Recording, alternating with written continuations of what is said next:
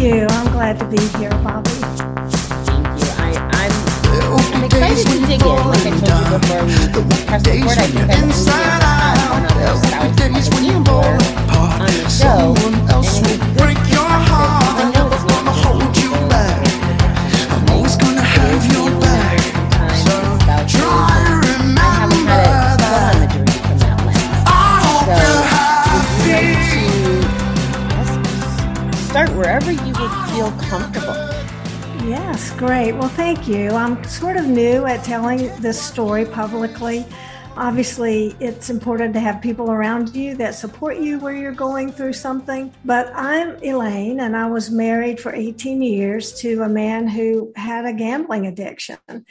And it was interesting for me because looking back, I just see so many things I did not see when I was in it. I think the first thing is I was very naive. You know, I didn't grow up around people with addictions. There were, I would say, alcoholics in the family, but they were distant relatives and I was rarely around them.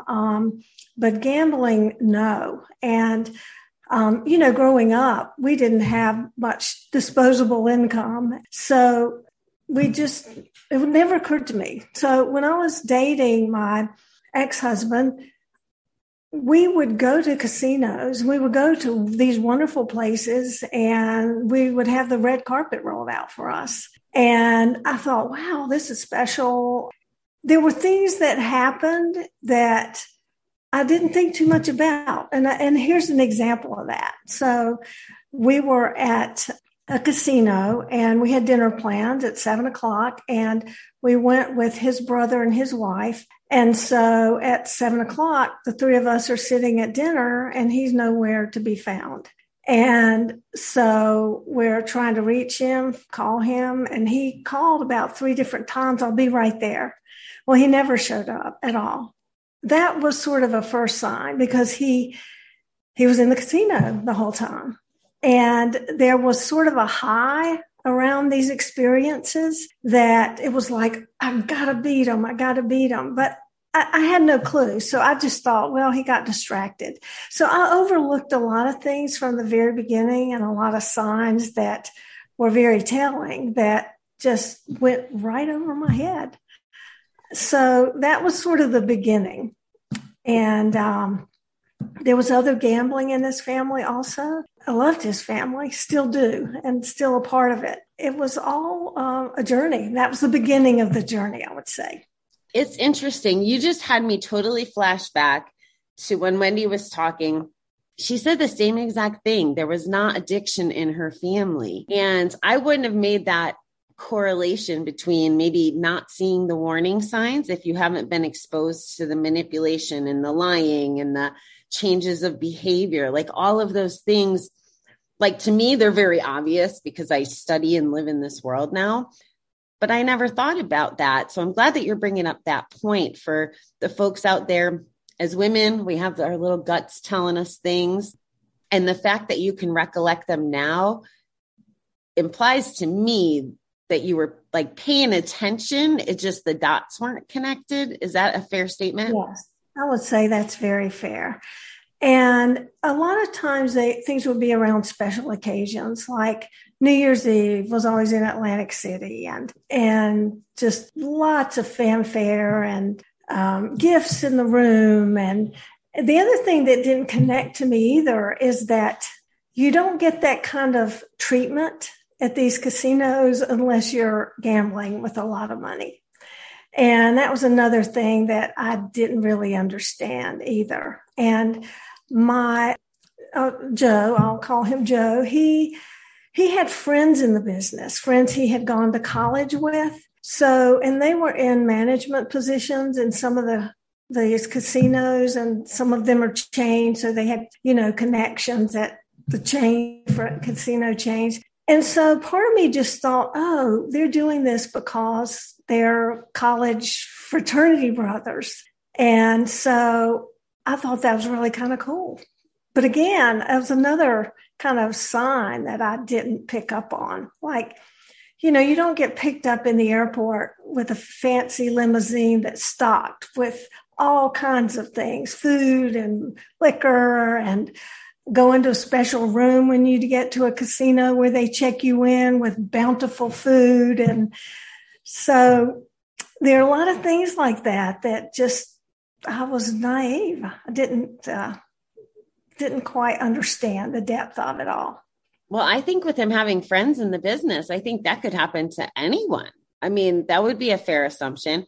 I gambled for years and years and didn't know about a lot of those programs because I never paid attention. And then when those programs happen, I mean, they're literally feeding the addiction, with all of that food. And they call it big shotism is what they call it in 12-step program, because you want to be the one who, I got points, I'll treat for dinner, or I have this and I have that.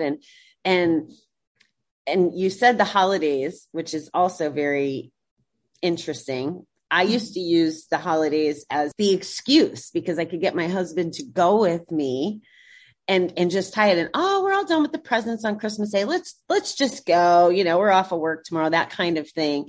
And it became integrated in my marriage culture. And it sounds like that's what happened in your experience. Yes, it did.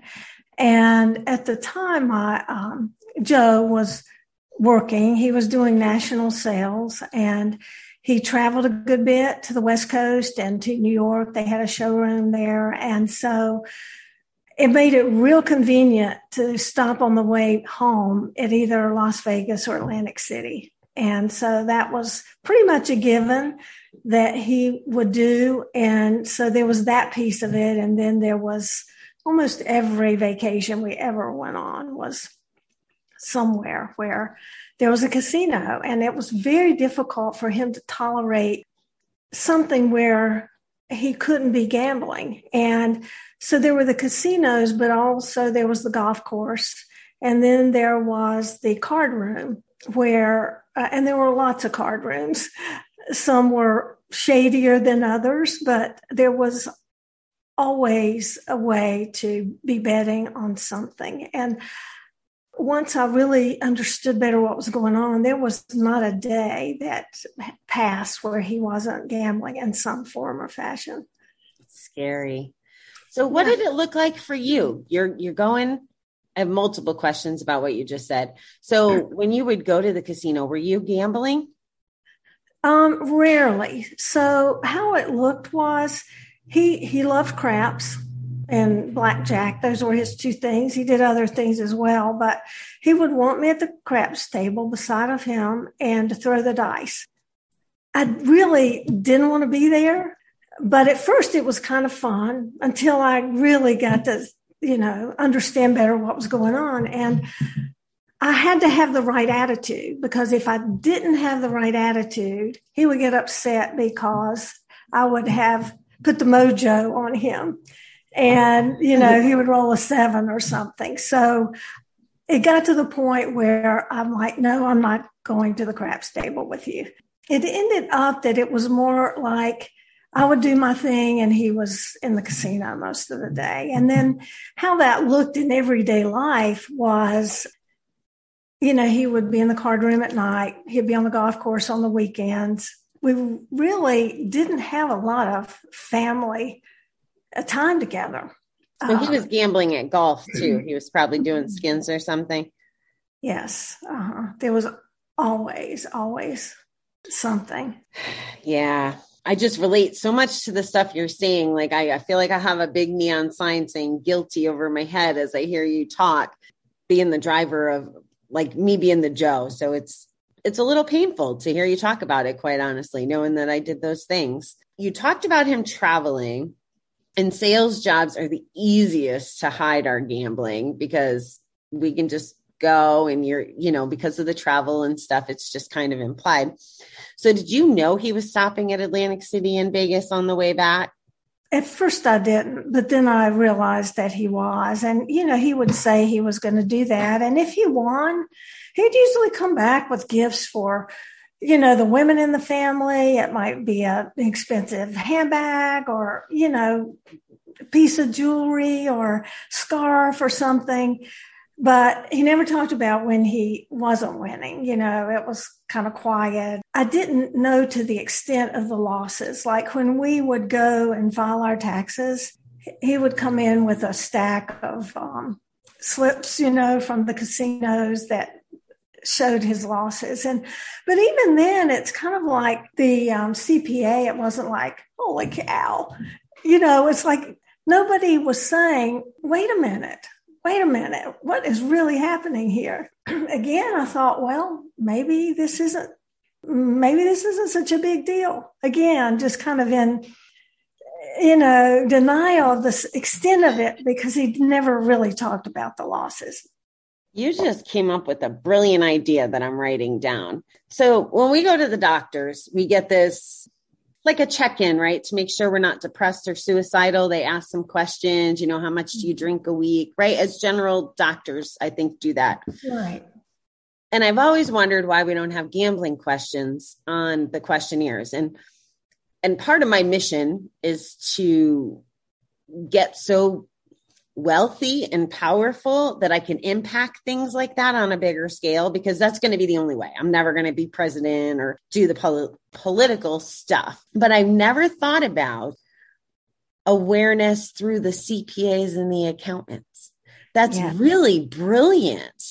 Well, you just gave me an idea too. Why isn't that a question that a medical professional would ask? If they ask about alcoholism, why wouldn't they ask about it? Because it is tied to, it can create depression. It can create mental anguish. It's interesting you said it, because the awakening for me actually happened in a doctor's office. I had been tested for allergies, and I was allergic to dust. Well, dust is everywhere. So for about 20 years, I had allergy shots, and they started out at about twice a week, and then went to once a week, and then a few times a month, and then once a month. So I was in that office, the dermatologist's office, all the time. I guess it wasn't a dermatologist, whatever the doctor is. And so you would go in, you'd sit down, and then they would just call you back and you'd get your shot and leave. So it was a very quick process. And there was a woman that gave the shots, and I seemed to get her a lot. And so we kind of got to know each other, and real quickly, you couldn't get in a long conversation because there'd be so many people waiting. But one day she said something like, what are you doing this weekend? And I said something, and then I said, how about you? And she said, well, I'm going to a Gam-Anon meeting. And I said, oh, really? What's that? It's kind of like ding, ding. And she said, well, my husband has an addiction. He's been in Gamblers Anonymous. And so she said, I go to Gam-Anon. And I'm like, well, what? Tell me about that. And so she took a few minutes, and then we began to start that conversation when I had her. And then I thought, oh my gosh, I need to get involved with this. And so that's really how, I guess, the buzzers went off for me. And I ended up reading a book on codependence and saw myself. Wow. So everything really started to change for me after that. And it was a number of year process for me to really grab it, understand it, and also see my role in it. Wow. So much cool stuff you just said. So this lady had the courage to put herself out there, right?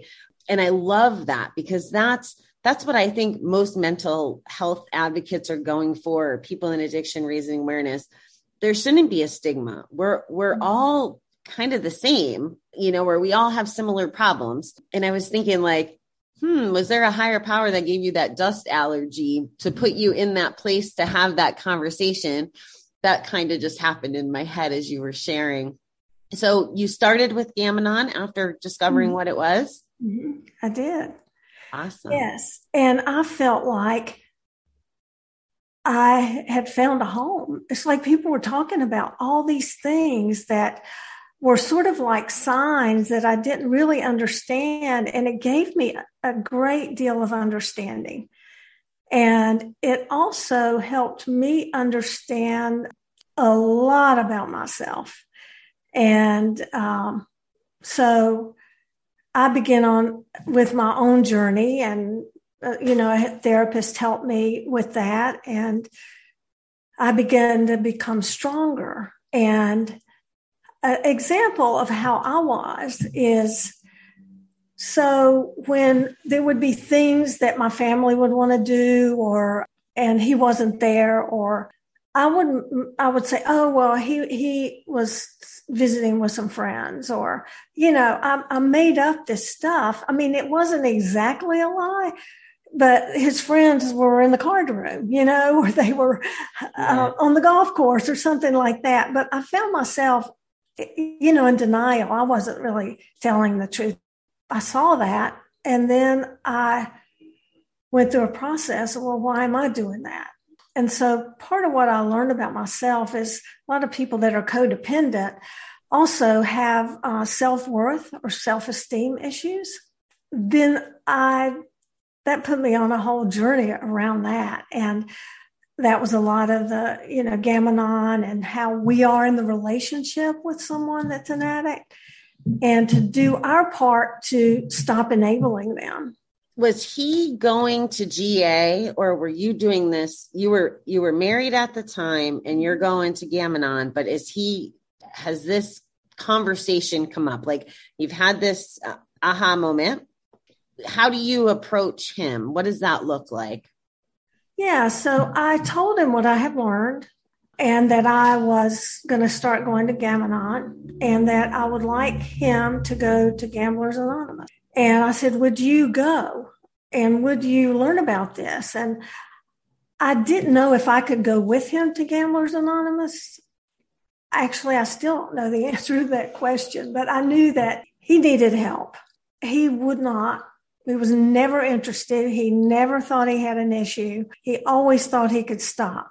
I kept going because I wanted to heal. And I did meet with his father and some other family members, and they were in denial, just like I have been in denial. And I wanted my father-in-law to go to Gam-Anon, and invited him to go, and he wouldn't go. So nobody in his family would go. And so there was just big denial all the way around. And I felt kind of alone that I didn't have that support from anyone there, because it was like, oh, well, he'll stop, or he can't stop. I have to tell you, I am so proud of you. Like, I'm proud of you from the beginning part of taking action and taking care of yourself. But now when you talk about battling it alone, like, I'm just more flabbergasted. Like, good for you. Like, I really am just proud of you. And I can answer your question, by the way. Oh, good. There's open meetings and closed meetings. Okay. So in an open meeting, it can be Gam-Anon or GA members. In a closed meeting, it would be just one or the other. And then depending on where, and COVID's kind of changed a lot with Zoom meetings and stuff. I was lucky enough to participate. We do a once a month meeting in Kansas City where Gam-Anon and GA came in the room together. And that was pretty interesting, right? Because it was a safe place for the exchange to happen if both spouses were in the program. So wow. Big learning, right? Could you imagine if you were able to ask another gambler, not your husband, X, Y, and Z in front of your husband? Like, it was some powerful things happened in that room. Wow. I can't imagine. It sounds like it was very cathartic. It was. And cathartic maybe as well. Well, it's really impressive. That was one of the rooms that consistently just operated with dignity and class. We never had any drama or, like, we were really able to communicate well. We were one big family in that area. It was pretty amazing. So it's good when you can have that open mind and all of that and those resources, because it keeps everybody going. Like, once you're friends, you want to go to your Gam-Anon meeting, right? Like, you want to see Sally and you want the update. Right. And you want to hear other people's stories. Yes. So can you take us to the next part of the story? So you're going to Gamanon, you're healing, you are being a warrior all by yourself in this. How are you handling him? How are you handling finances? Like, what are the next steps before whatever the final result was? Sure. So when I married, I have a business, and I already had that business when I was married. And so we kept our finances separate, and we did have a shared house account. So I was very aware of that, but I never had access to his accounts. And the same thing, he didn't for me either. And so there were certain things that he paid for, certain things I paid for. And then we had the household account, and it just seemed to work. He always had a wad of cash in his pocket, always $100 bills. And his wallet was a rubber band, and he would have very thick. I guess that made him feel, I don't know, to carry around a wad of money. So that was that.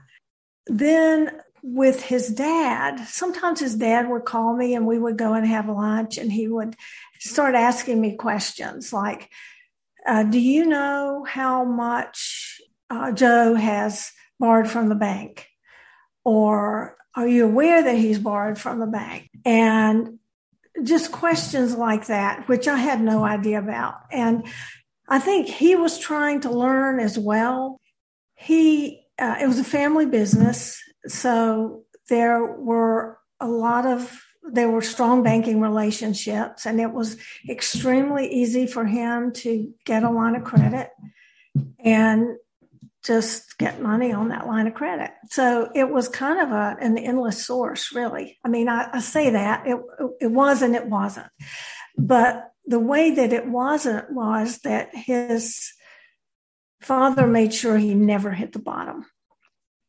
Wow. So he never had that experience of having consequences. And so, you know, I in the relationship, I was the one that had a business, had employees, was very responsible with money, responsible with everything. And he was the one that was kind of irresponsible, and not kind of, but so that was the way our relationship worked. We had a son. We have one son.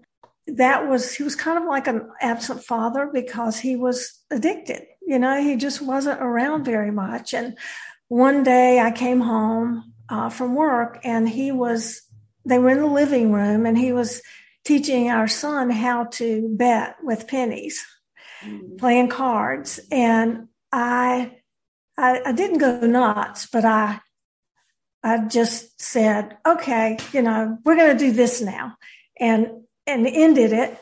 And he and I had a conversation about it, and he felt like it was harmless and it was no big deal. But to me, it was a bigger deal because I was becoming more aware of the extent of the addiction. How old was your son at the time? He was about seven. Mm-hmm. And because all of our vacations, I would say 99% were at casinos, the way that looked was we would go, we'd be picked up by the limousine, we would get there, we'd go in the fancy room, we'd get checked in, we'd have a very nice room, and then he would be in the casino, and he would come out, we'd all have dinner together. My son and I, we would go back to the room and watch a movie or do something, and he would be back in the casino. He would get in the room between probably 3 and 4 a.m.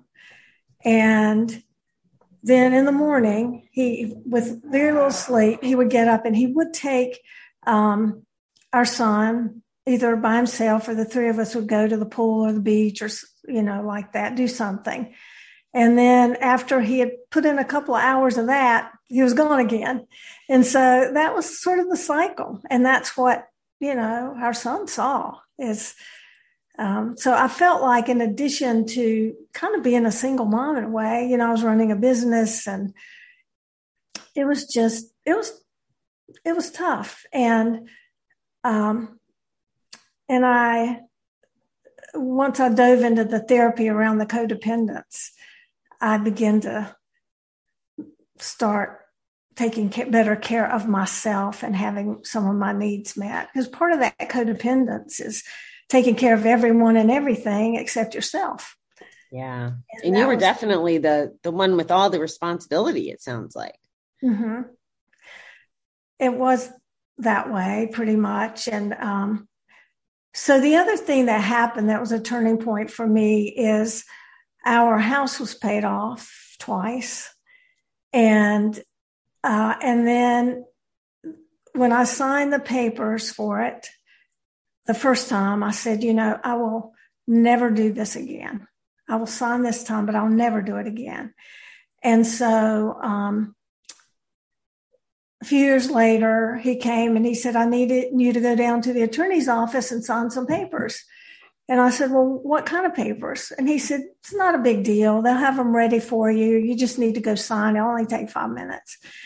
And I said, well, no, I'm not going till I understand what I'm signing. And he said, look, it's not a big deal. Just go do it. I mean, he sort of escalated, And so he finally told me it was to get another mortgage on the house.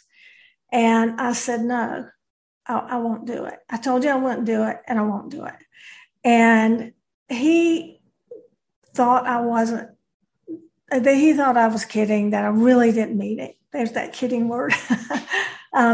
But after about 2 weeks of trying to convince me to go, he realized I wasn't, and he was really upset about it.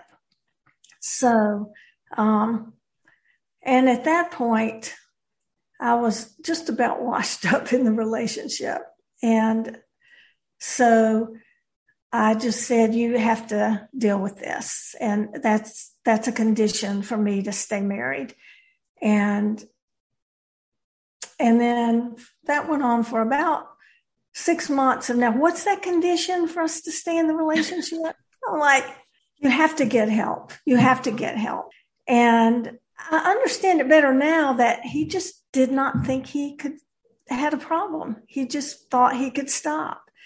So anyway, we ultimately separated when our son was about 9. So it was sad. We'd invested a lot in it, but that's and he gambled all the way to his death, I presume. He did. He passed away 2 years ago, and he had gambling debt when he died.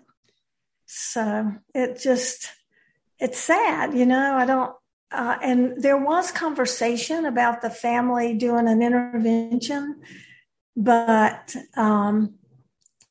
one person was not willing. So that never happened.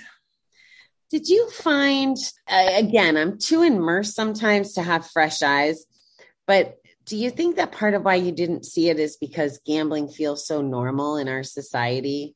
Like, because you do go to a casino to celebrate, or like, did it feel normal to you for so long before you had that epiphany? It felt different, but it did feel sort of normal. I mean, there's a big group of people, that are friends that are gamblers. So you kind of get in this community of people and friends and things like that. And it did, after I had been divorced, I was at a place with some people, and we walked through a casino. And it had been probably about 4 years since I'd been in one. And I had this crazy experience. I just started crying. It felt like I don't know, maybe grieving or something, because it was a place I had become so familiar with that hadn't been in my life for 4 years. It was just a weird, bizarre thing, that experience that I had. And it wasn't like I don't know. It wasn't like I missed it, I guess, but it was just, I was familiar with it. It was home in a way. I could see that. When you first said that, my instinct was, more like grieving the marriage, grieving the things, and then maybe like blaming the casino. Like you stole my life from me. Like that's what popped in my head. Now I could be completely wrong. They were your feelings, but that kind of concept makes a lot of sense to me. Even if it wasn't you missing the casino, there was a lot of loss that you experienced. Yes. Yeah, that's an interesting thing. It did take a big part of my life away. Yeah. How does your son do with gambling now? Like, is he an adult now? And like, does he have any really, if I'm off limits, you just tell me I'm off limits. He saw his dad for who he was. Unfortunately, it had him grow up so much faster.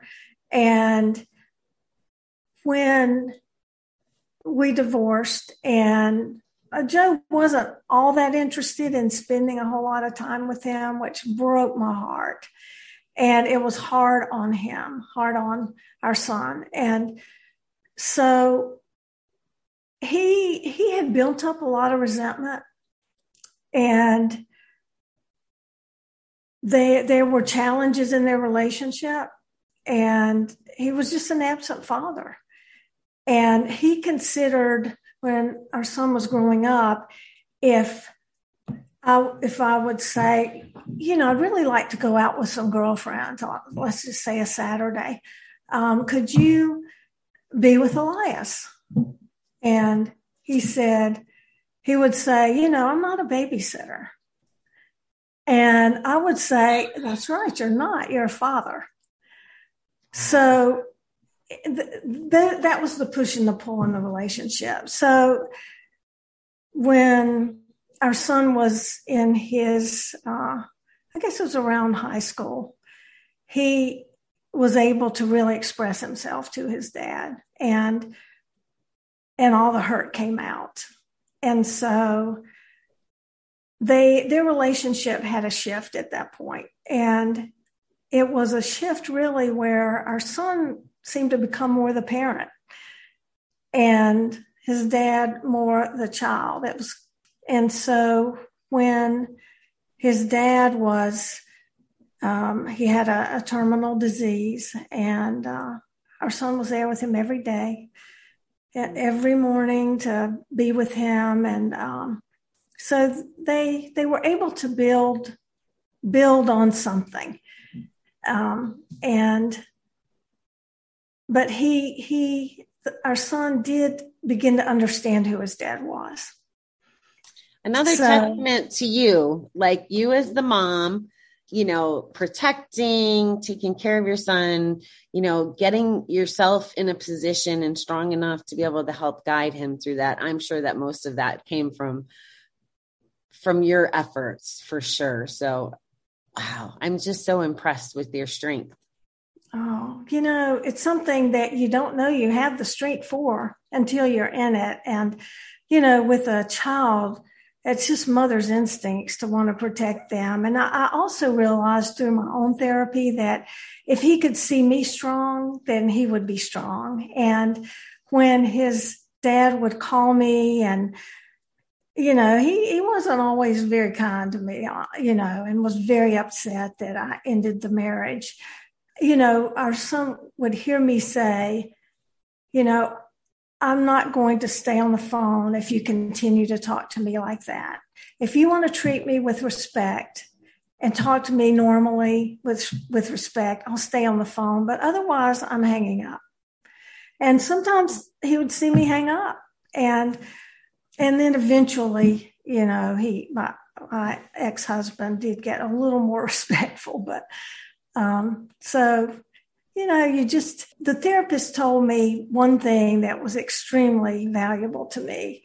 She said that when your son experiences these hurts, when, his dad says he's going to come pick him up, but he calls and something came up, or he's late, or which would happen all the time. She said, don't tell him that his dad loves you very much and that he doesn't mean to. Because she said, you don't want him growing up thinking that that's what love feels like, that it feels like hurt and it feels like broken promises. So, I never did that. After she told me that, I was more authentic and realistic about his dad and what he was capable of. And so that was really helpful to me in raising my son. I think that's probably helpful to a lot of people, because that was just a huge nugget for me to receive. Kind of explains my whole dating life, right? Because if you do perceive abandonment as love or nonchalance or not being a priority, if you do associate that with the feeling of love, it totally can snowball into less than, not worth it, but not even knowing it, that you don't feel that way. Yeah. And, I think sort of on a spiritual level, we sort of attract people we need lessons from. And so, we do tend to attract what we put out. And so being healthy and getting the help and the therapy or whatever kind of help you need, Gam-Anon, Gamblers Anonymous is so valuable because it helps us find a purpose and it helps us attract into our lives what we want that supports our purpose and our happiness. Exactly. So what would you say, Miss Elaine, I guess to both audiences, I would ask this: the ones who have a hunch that something's wrong, and those that clearly know, like they know the impact, they're seeing it in the gambler's behavior, finances, whatever the things are. So what do you say to the ones with the hunch, and what do you say to the ones who blatantly know that they're married or they have a partner with a gambling problem? I would say, one, get a book on codependence. or go online and do some research. I would also say get yourself, even if your significant other or spouse are not at a point where they can get help for yourself. And then really try to find a way to get your spouse help as well. But you have to be healthy yourself. And that's really important. I think if I had understood how to set boundaries earlier in the relationship, I don't know if it would have had a different outcome or not. Or nope. Yeah. Nope. So it's because when we're doing it, it has nothing to do with our partners. You know what I mean? Like it really doesn't. It's not that we're trying to be evil and punish. Like I divorced my husband so I would stop hurting him and stealing from him. And I was taking household money. I was not being a good wife. He deserved a good wife. He didn't deserve a gambling addict, so it needed to happen. But as you were talking about the vacations on our honeymoon, because I always got us to a casino too, or at a gambling event. And on our honeymoon, we were in the Bahamas, and the Atlantis was there. And I know it well. We were gambling on the boat, just always gambling.